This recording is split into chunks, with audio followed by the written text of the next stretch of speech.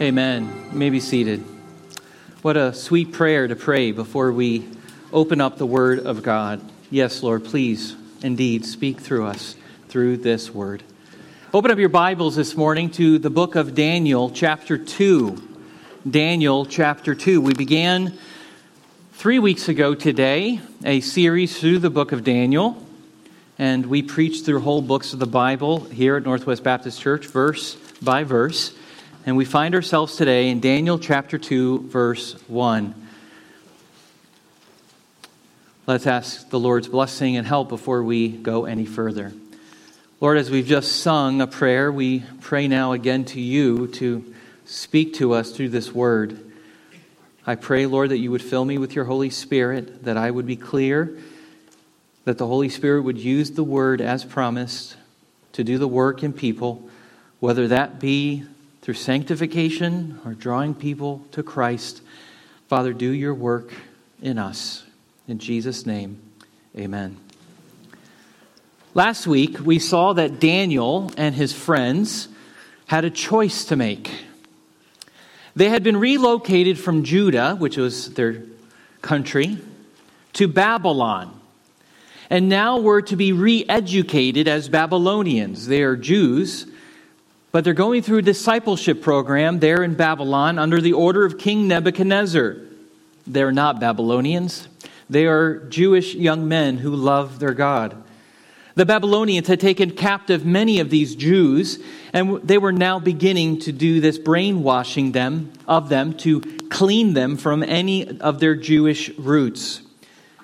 Daniel and his friends, we saw last week, decided that they would not disobey God by eating the king's food or drinking his wine, which was most likely used in the worship of the Babylonian gods, and of course would not be kosher and up to Jewish standards.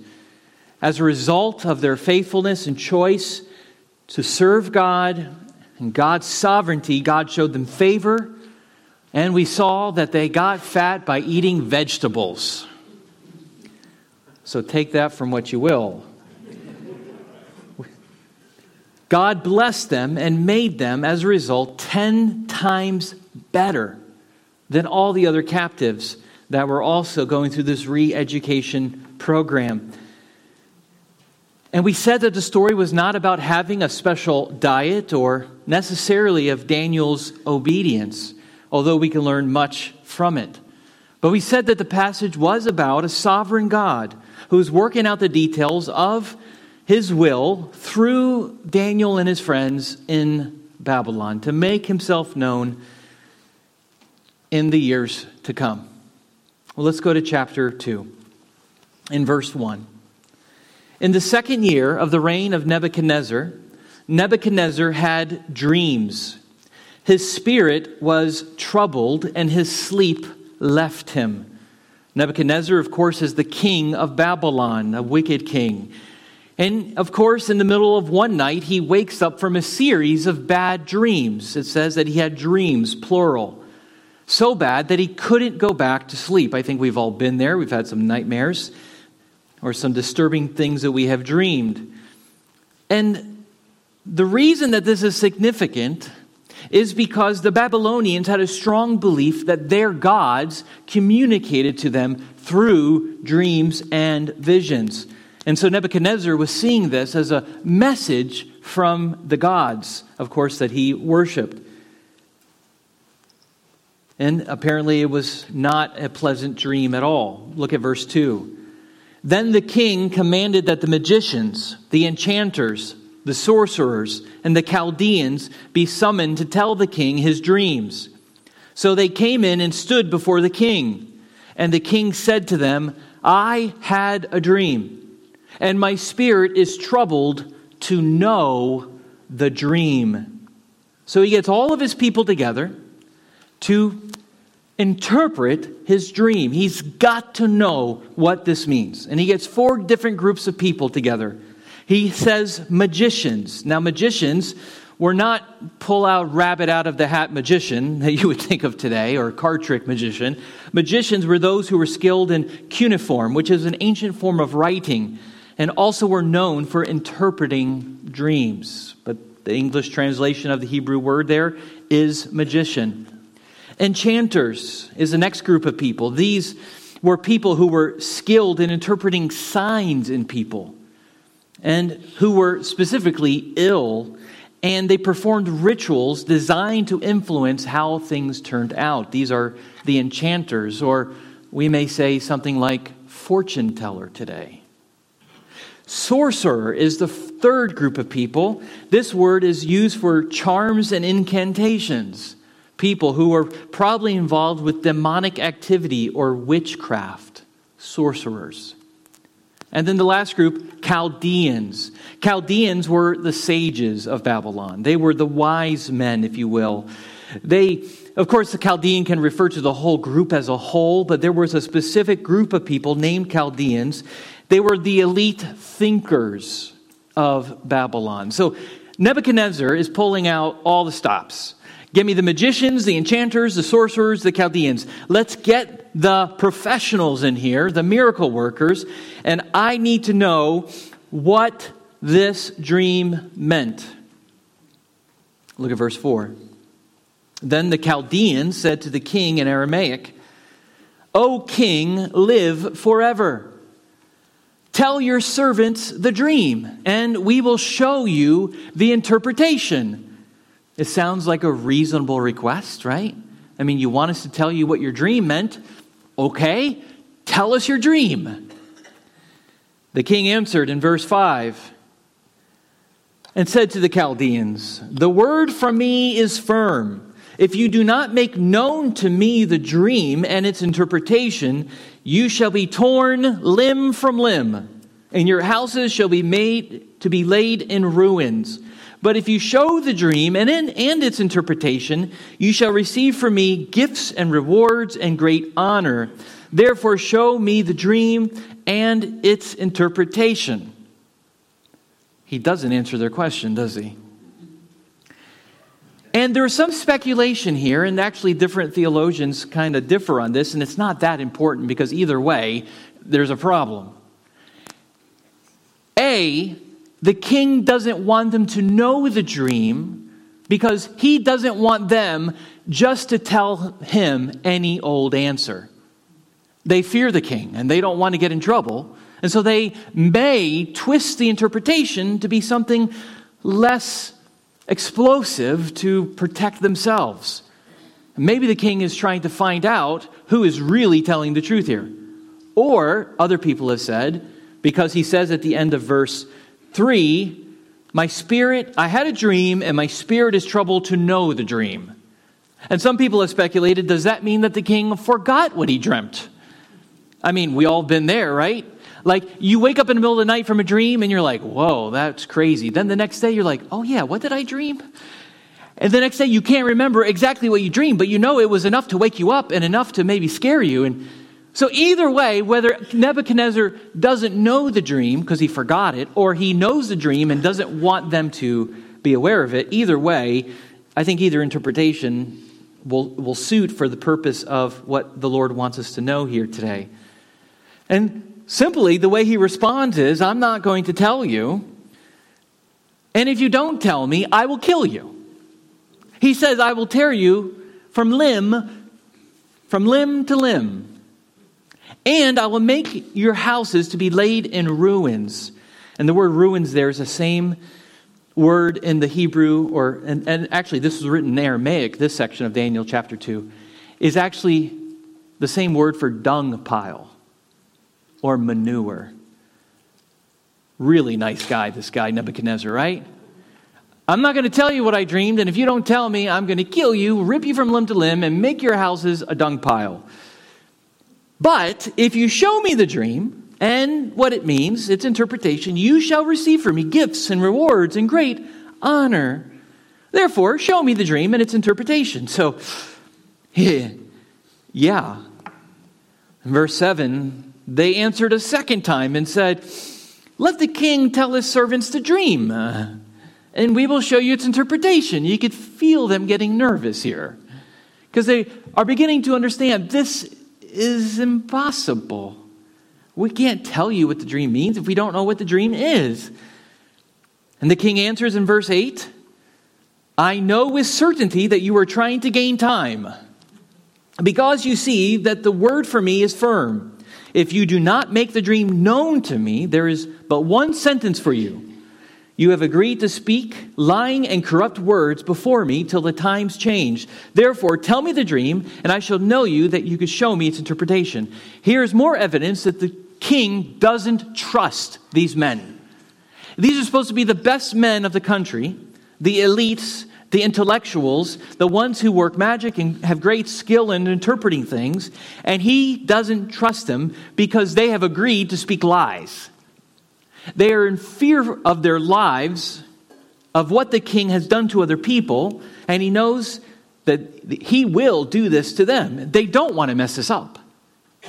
They don't want to say something wrong, and it's game over. Essentially, Nebuchadnezzar says, I'm not telling you my dream. I said what I said. You will tell me what I dreamed.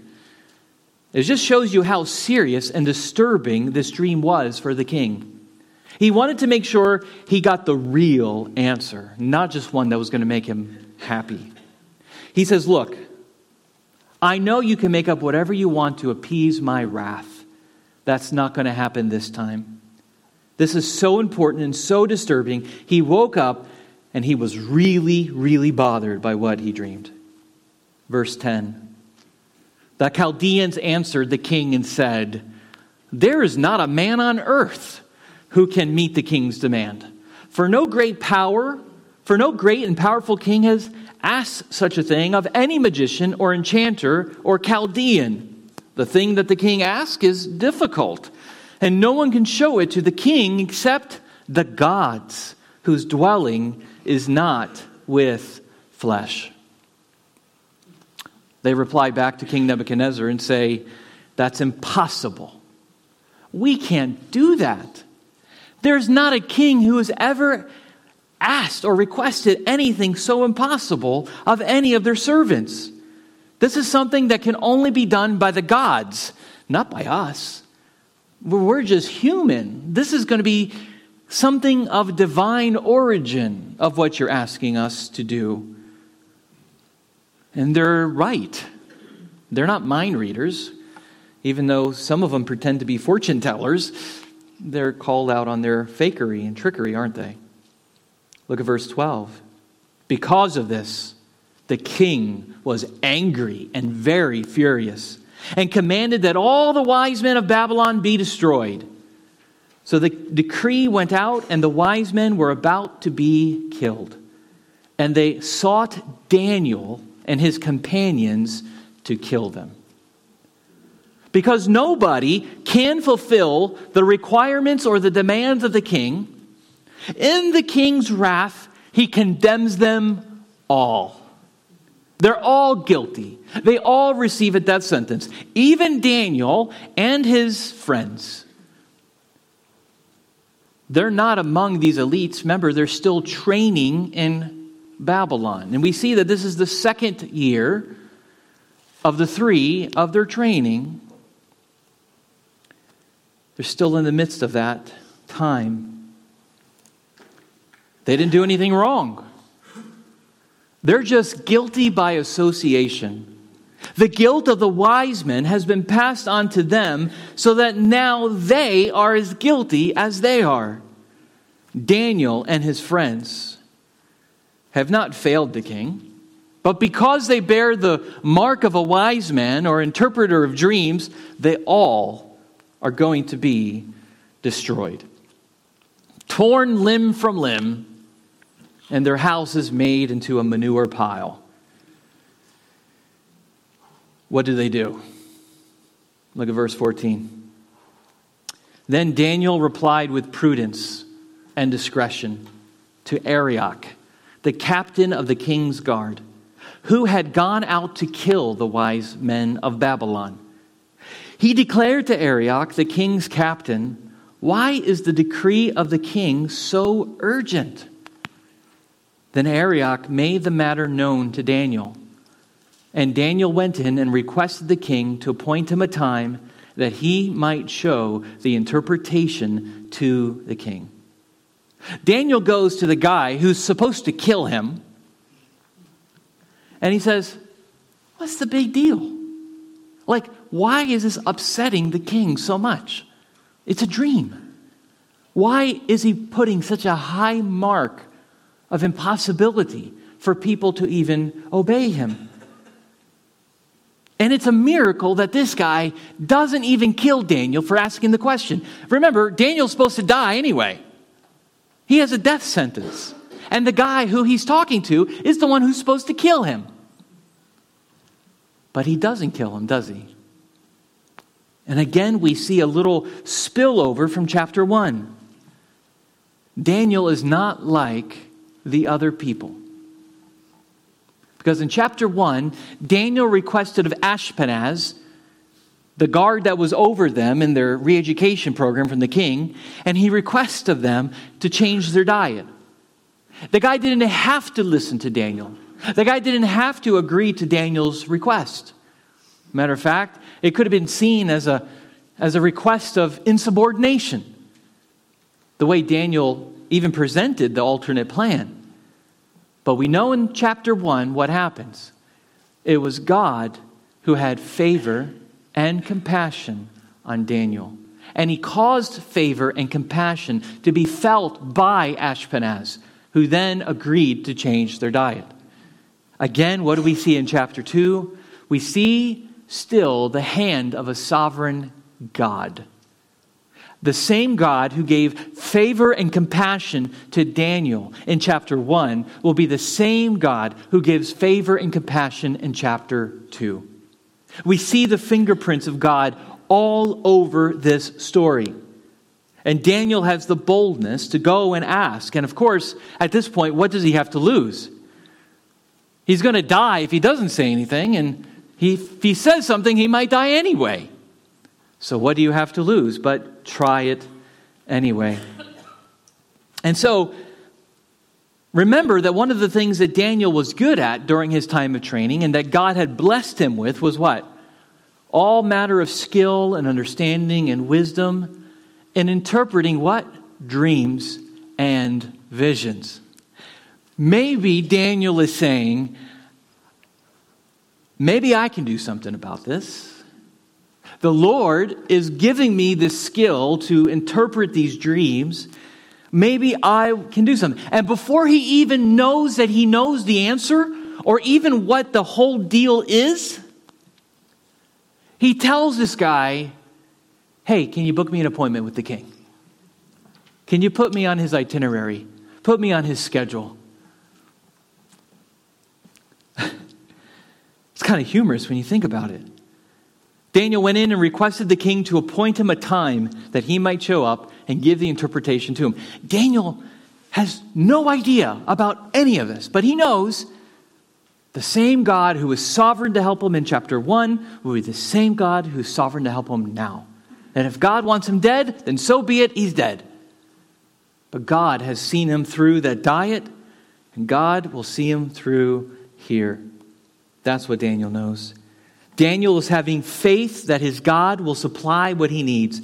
And what does he have to lose? He's dead either way. Look at verse 17.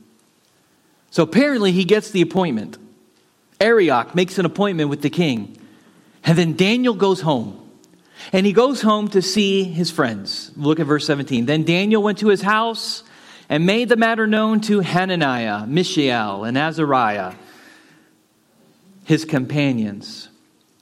And he told them to seek mercy from the God of heaven concerning this mystery, so that Daniel and his companions might not be destroyed with the rest of the wise men of Babylon. Then the mystery was revealed to Daniel in a vision of the night. Then Daniel blessed the God of heaven. So he goes home. And he talks to his friends, Hananiah, Mishael, and Azariah. Those are their Hebrew names by birth. Of course, their Babylonian names are Shadrach, Meshach, and Abednego. We know that. He goes home and talks to them, the same guys who are doing the same diet he is. And he says, listen, we need to pray. We need the mercy of God. Notice he doesn't say we need the mercy of the king. What does he say? We need the mercy of God. Daniel knows that his life is not in the hands of King Nebuchadnezzar. His life is in the hands of his God. So that we will not be destroyed with the rest of the wise men. You know, the sorcerers, the Chaldeans, the enchanters, those guys. Pray that we are not destroyed. That's all he tells them. Go pray to God right now. And this is something we're going to see in the book of Daniel that Daniel has a habit of doing. When Daniel doesn't know what to do, what does he do? He prays. He seeks the face of God. Daniel knows his limitations. He knows his weaknesses. He knows that he can't do it. But he knows who can. He knows his life is in the hands of God. And his faith runs into God's sovereignty. And when Daniel prays, God, in verse 19, gives him, while he's sleeping, a vision. And what is the vision? Exactly what Nebuchadnezzar dreamed. The same God who gave Nebuchadnezzar the dream, and you know it was God who did that, to make himself known to Nebuchadnezzar, gives Daniel the same dream, the same request of what, if you're going to tell me what it means, you got to tell me what I dreamed first. And then I'll listen to you. Daniel, dependent upon God, fell on his face at the mercy of God. Oh God, deliver us. Help us. Tell us what this dream means. And at this point, he doesn't even know that he's lacking even what the dream is. He's just seeking God's face, seeking God's help. How often do you do that? I mean, let's be honest. Probably most, if not all, of our natural inclination is to what? When a difficult situation arises, what do you and I do? We try to figure it out. We try to get to the bottom of it. We try to make all these plans. We try to take control. Why? Because we love to think we're in control. And the truth is, we're not. We're always at the mercy of God. No matter what situation you're facing, it's always outside of your control. God has decreed all things to be the way things are, and we are at his mercy to do that. But then Daniel gets the answer. And what's Daniel's response? He prays again. And what does he do? He blesses the God of heaven. He blesses the God of heaven. The word bless there means to speak well of. It's to give praise. That's what it means to bless God.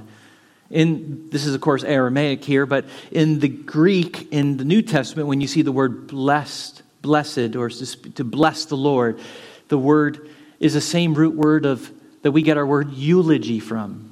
When you're at a funeral and someone gives a eulogy, what are they doing? They're speaking well of the person.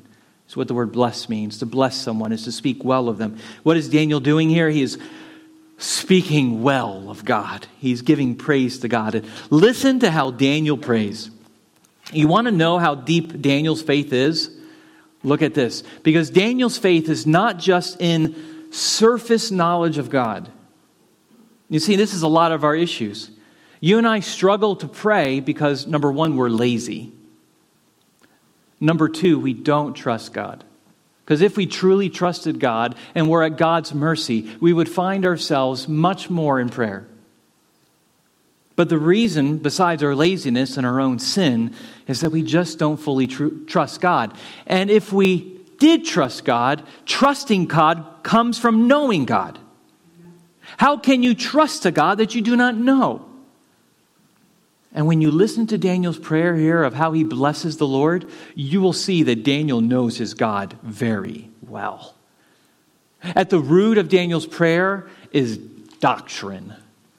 Daniel prays and doctrine in his heart just spills out.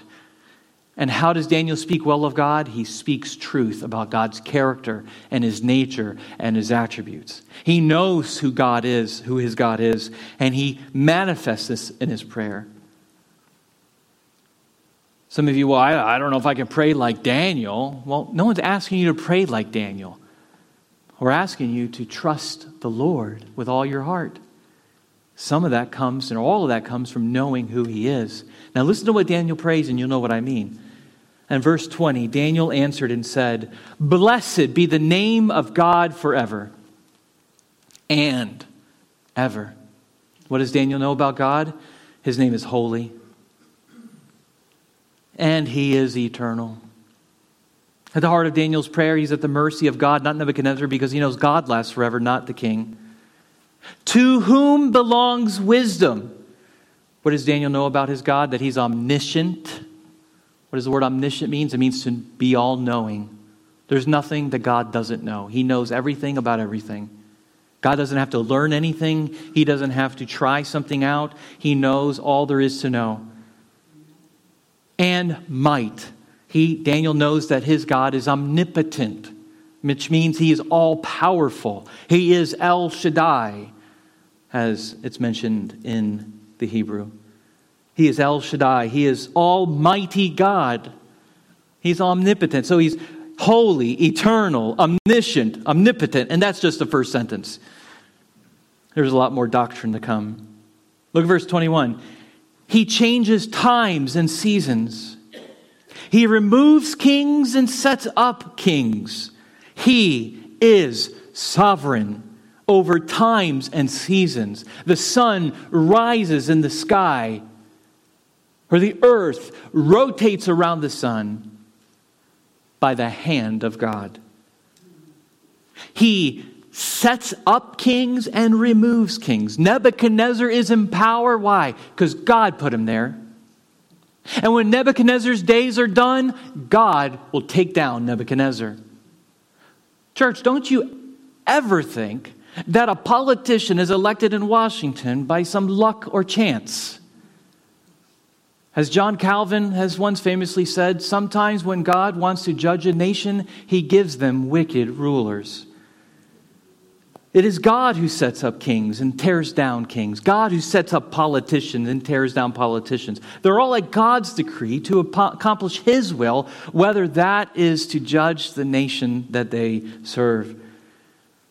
Daniel knows that his God is over this, is why he's at his mercy. He gives wisdom to the wise and knowledge to those who have understanding. Daniel knows that everything he has and he knows is due to the grace of God. Daniel doesn't earn it by himself. Daniel hasn't educated himself. Everything that Daniel has is a gift of God by his grace. In verse 22, he reveals deep and hidden things.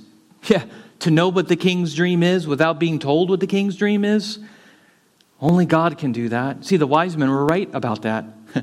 This is not something any person can do. This is something that the gods must do. Daniel knows this too.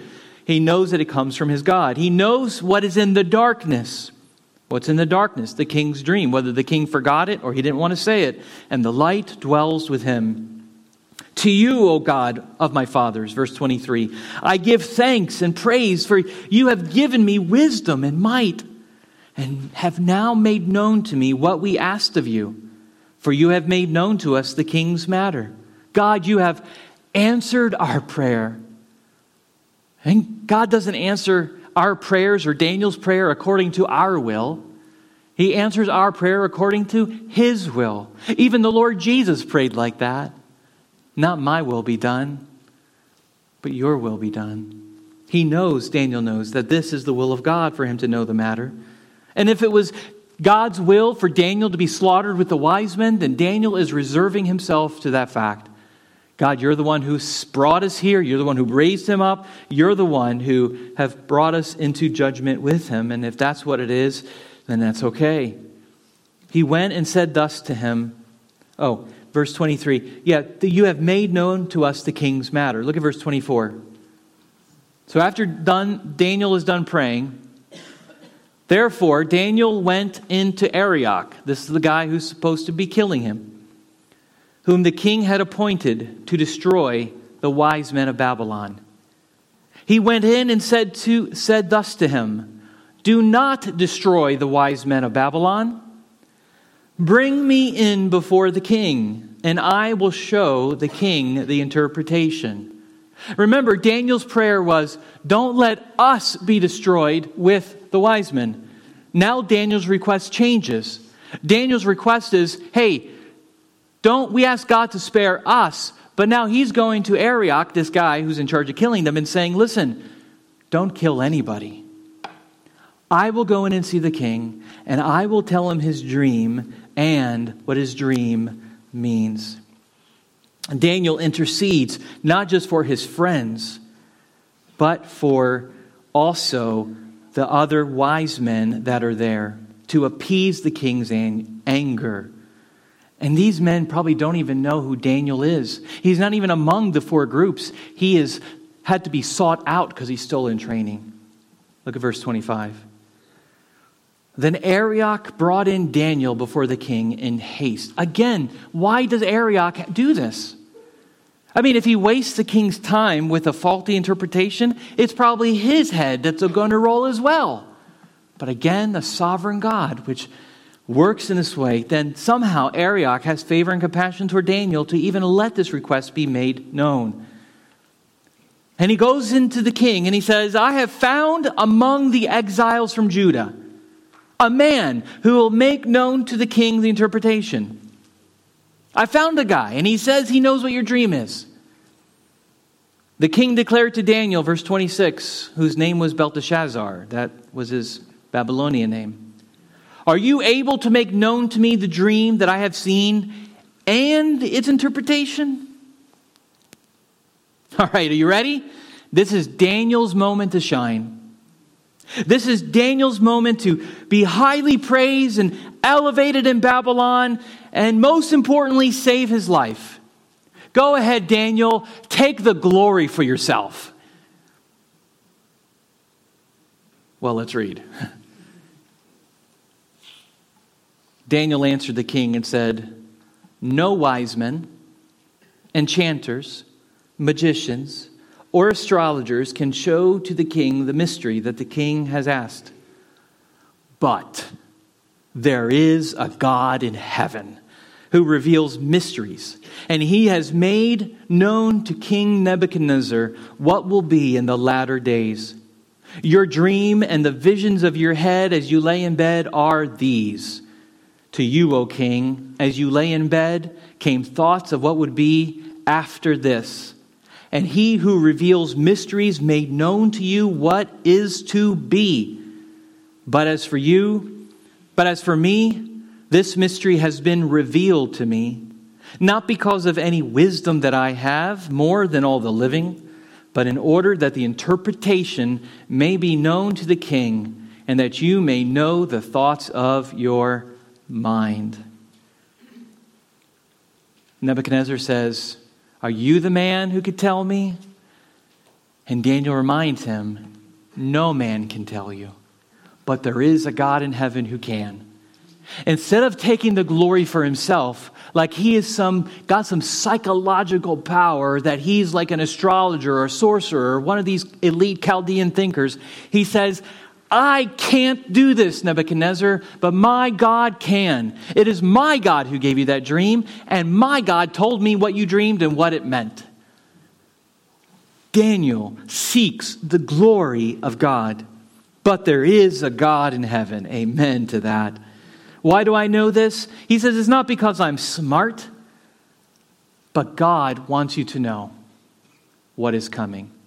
And he tells them, here's what your dream means. It's about what comes after these days, in the latter days, in the days to come, after you are gone, and after Babylon is gone. And what happens to you, O king? No wonder Nebuchadnezzar was so bothered by it. It's about his future. And not just his future, but about the futures of future kingdoms as well.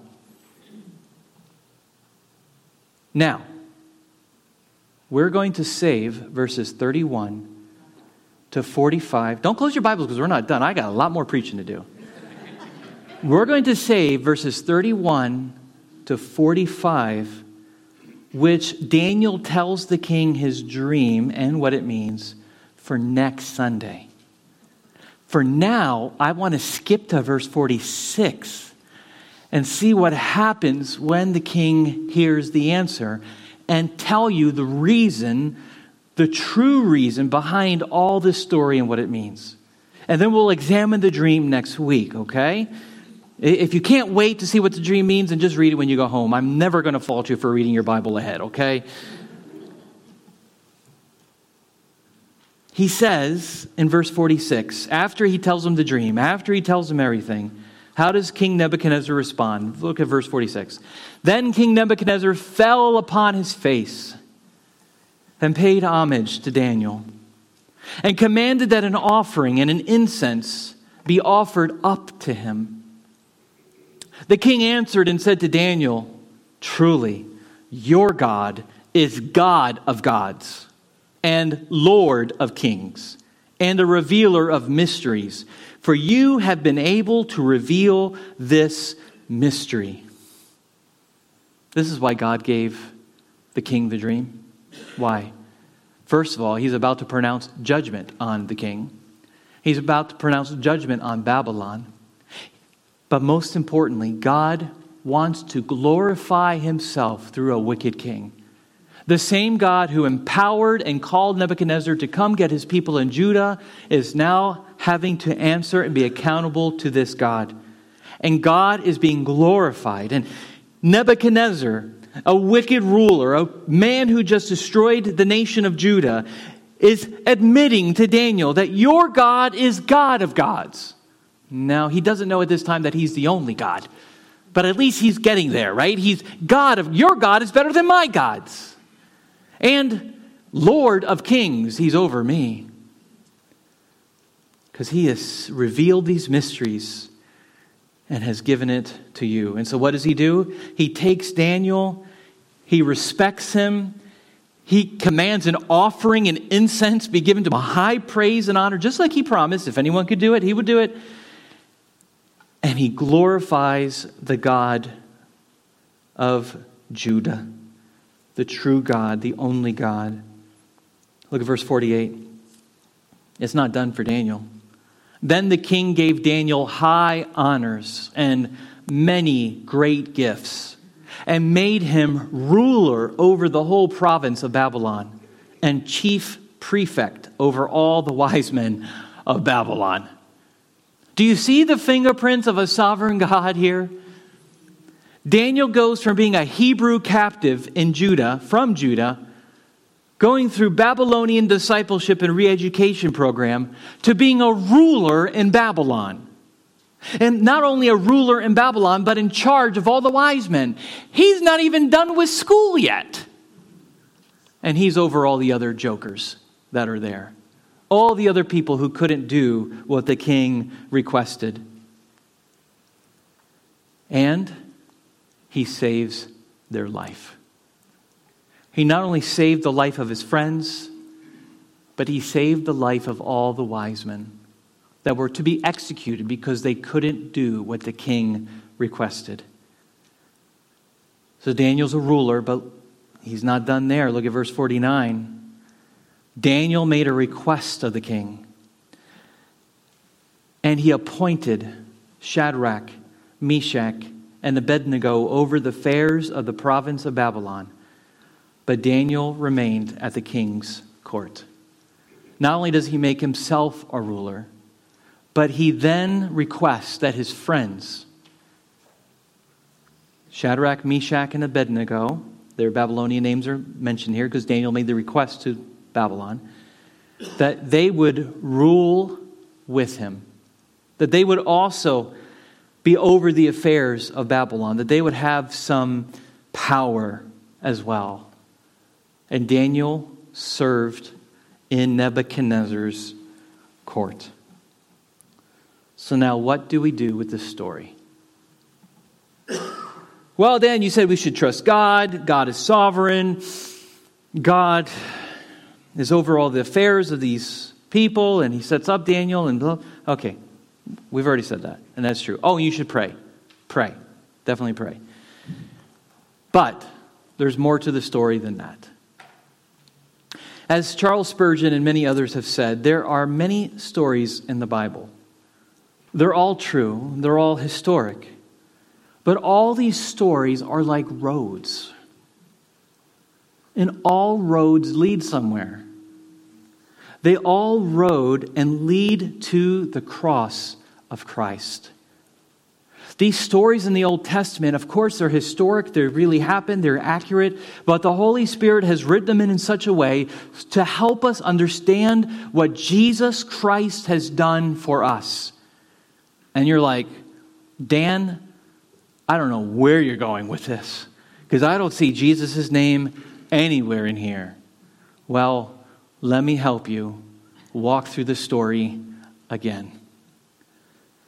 Number one, this story is about a king who gives an impossible command. Let me tell you what I dreamed, or tell me what I dreamed, and then interpret the dream for me without any knowledge of it. In the same way, our God makes a command of the world. Our God makes a command of sinners. Be holy as I am holy. And friends, that's an impossible command. How can we be holy as God is holy? We are born sinners, and we are like that naturally from birth. Naturally, this king's law could not be obeyed to interpret his dream. And therefore, because the king's law could not be obeyed, he unleashes his wrath upon those who cannot fulfill his request, and therefore punishes them all and sentences them all to death. The king has the right to do what he wants. Well, our God has also declared, because we cannot fulfill his impossible command, that the soul that sins shall die, or the wages of sin is death. And all those who die in their sins, as we know, as the scriptures tell us, will be cast into hell and the lake of fire which burns forever and ever. The magicians, enchanters, sorcerers, and wise men couldn't do what the king asked. And thereby, they just didn't condemn themselves to death, but they condemned everyone else who was associated with them to death. The other people, including Daniel and his friends, were guilty by association. In the same way that our father Adam, who disobeyed God, sinned and was cursed, and therefore we have all died in him. We're all condemned in him and have inherited his original guilt and sin, and therefore we also die because we are sinners, because we belong to Adam. Therefore, just as sin came into the world through one man, and death through sin, and death spread to all men because all sinned, Paul says in Romans chapter 5, verse 12. The wise men reply back to the king, this is an impossible request and something that's only possible from the gods in heaven. Only someone divine can do what you've asked, O king. In the same way, a man might say to God the same thing. I'm born a sinner. How can I satisfy your request? The only one who can be holy and without sin is you, O God. Which is why before time began, God the Father made an eternal covenant with God the Son and God the Spirit to not condemn all sinners to death, but that through his obedience, they also can live because he fulfills the king's request. Daniel rises in this story as a willing servant, willing to put his life on the line, not just for himself, but also for the wise men. Daniel was sent to Babylon by God in the same fashion God the Father sent his Son to this world, not just to save himself or bring him glory, but to all who would come to faith and obedience in him. God has also given Daniel all that was needed to appease the wrath of the king. He gave him the meaning of the dream, and that's something only that could come from God. In the same way, Jesus was not just a willing servant, but he came in human form, in the form of God. He was sent by God the Father to do for people what his people could not do on their own, obey God's commands and satisfy his wrath. And therefore Daniel stood in the people's place. He stood before the king, and he satisfied the wrath of the king perfectly, thereby not only saving his own life and those of his friends, but also of the other wise men as well, who were guilty, and he was guilty by association with them. In the same way, Jesus has satisfied the wrath of God for sinners, directing the wrath of God on himself, absorbing it perfectly and completely, and therefore taking the wrath away from those who would believe and those whom the Father has chosen for himself from Adam's race. Daniel was elevated to a high position of power and authority in Babylon, which Jesus was also exalted and given a high position of power, as the choir sang this morning. Therefore God has highly exalted him and bestowed on him the name that is above every name, so that at the name of Jesus every knee should bow in heaven and on earth and under the earth, and every tongue confess that Jesus Christ is Lord, to the glory of God the Father. But not only has Jesus been highly exalted and given a name above every name, like Daniel has in Babylon, but Daniel then asked his friends to rule and reign with him.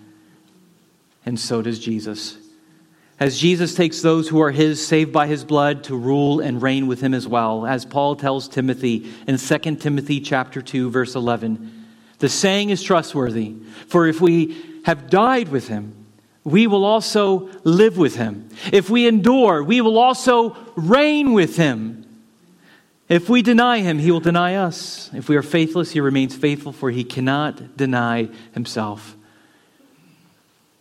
Christ will rule forever and ever in the new heavens and new earth. He's ruling and reigning now from heaven. And all those who are his are given this command to go in his authority to preach the gospel.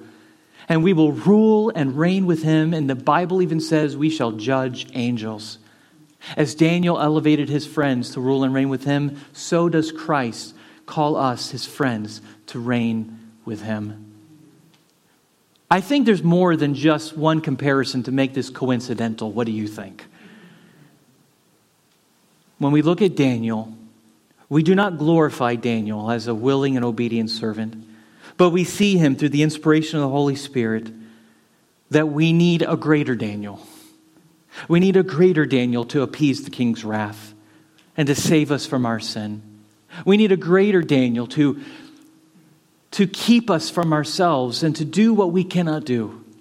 We need a greater Daniel to stand before the king and to please him perfectly, so that when we stand before the king, we are no longer condemned, but we're set free. And we need a greater Daniel who is high and exalted and is given a name above all names, so that his name every tongue shall confess that he is Lord. And friends, we have that greater Daniel. That greater Daniel has come, and his name is Jesus Christ. And he is King of Kings and Lord of Lords. This is a Christ-centered approach to the Bible. This is how I preach, and you've heard me now for almost 10 years. And I hope you, when you read your Bibles, also approach it in the same way, with this Christ-centered approach, seeing where all roads lead to him. This is why the Scriptures were given. The Holy Spirit is inspired to speak of him, to draw us to him. And I pray that you would see the greater Daniel that you need in your life today. Let's pray. Oh God, thank you. Thank you that a greater Daniel has come. A Daniel who fulfills all of God's impossible commands. He has fulfilled it perfectly and completely. And now in his place, we stand righteous, declared righteous, even though we don't deserve it. The wise men didn't deserve to live. They should have died at the king's command. But Daniel saved them by his obedience, by his sacrifice of himself. Unlike Daniel, Daniel didn't die. And our Daniel, the greater Daniel, Jesus, had to die. He suffered more than Daniel. He did more things than Daniel ever could do. But God, thank you for this beautiful picture that we see in the book of Daniel to point us to the gospel, to point us to Jesus Christ, to point us that all roads lead to him. Oh God, thank you. May we glorify you through your word. May we glorify you through your gospel. May you save those who believe. May those who don't believe in this room today know that they, like the wise men, stand before an angry God who is pouring his wrath and vengeance on this world because of our sin. And his cup is just filling up, and one day that cup will be spilled. But Lord, I pray that they would see that they don't need to have God's wrath poured on them, that they could look to Christ, who has stood in their place to absorb the king's wrath and satisfy him completely so they can be free and forgiven and go in peace. Father, work your will. Draw sinners to repentance. That Jesus Christ died for sinners and he rose again on the third day. It is this gospel that we preach until we die, until you return. And Lord, may you call people to yourself through it. And Father, encourage your people. May they be sanctified in the Word, to look at the Scriptures from a Christ-centered perspective, to see that all roads lead to him. Help us to see these things through your Spirit who teaches us all things. Encourage us greatly today. In Jesus' name, amen.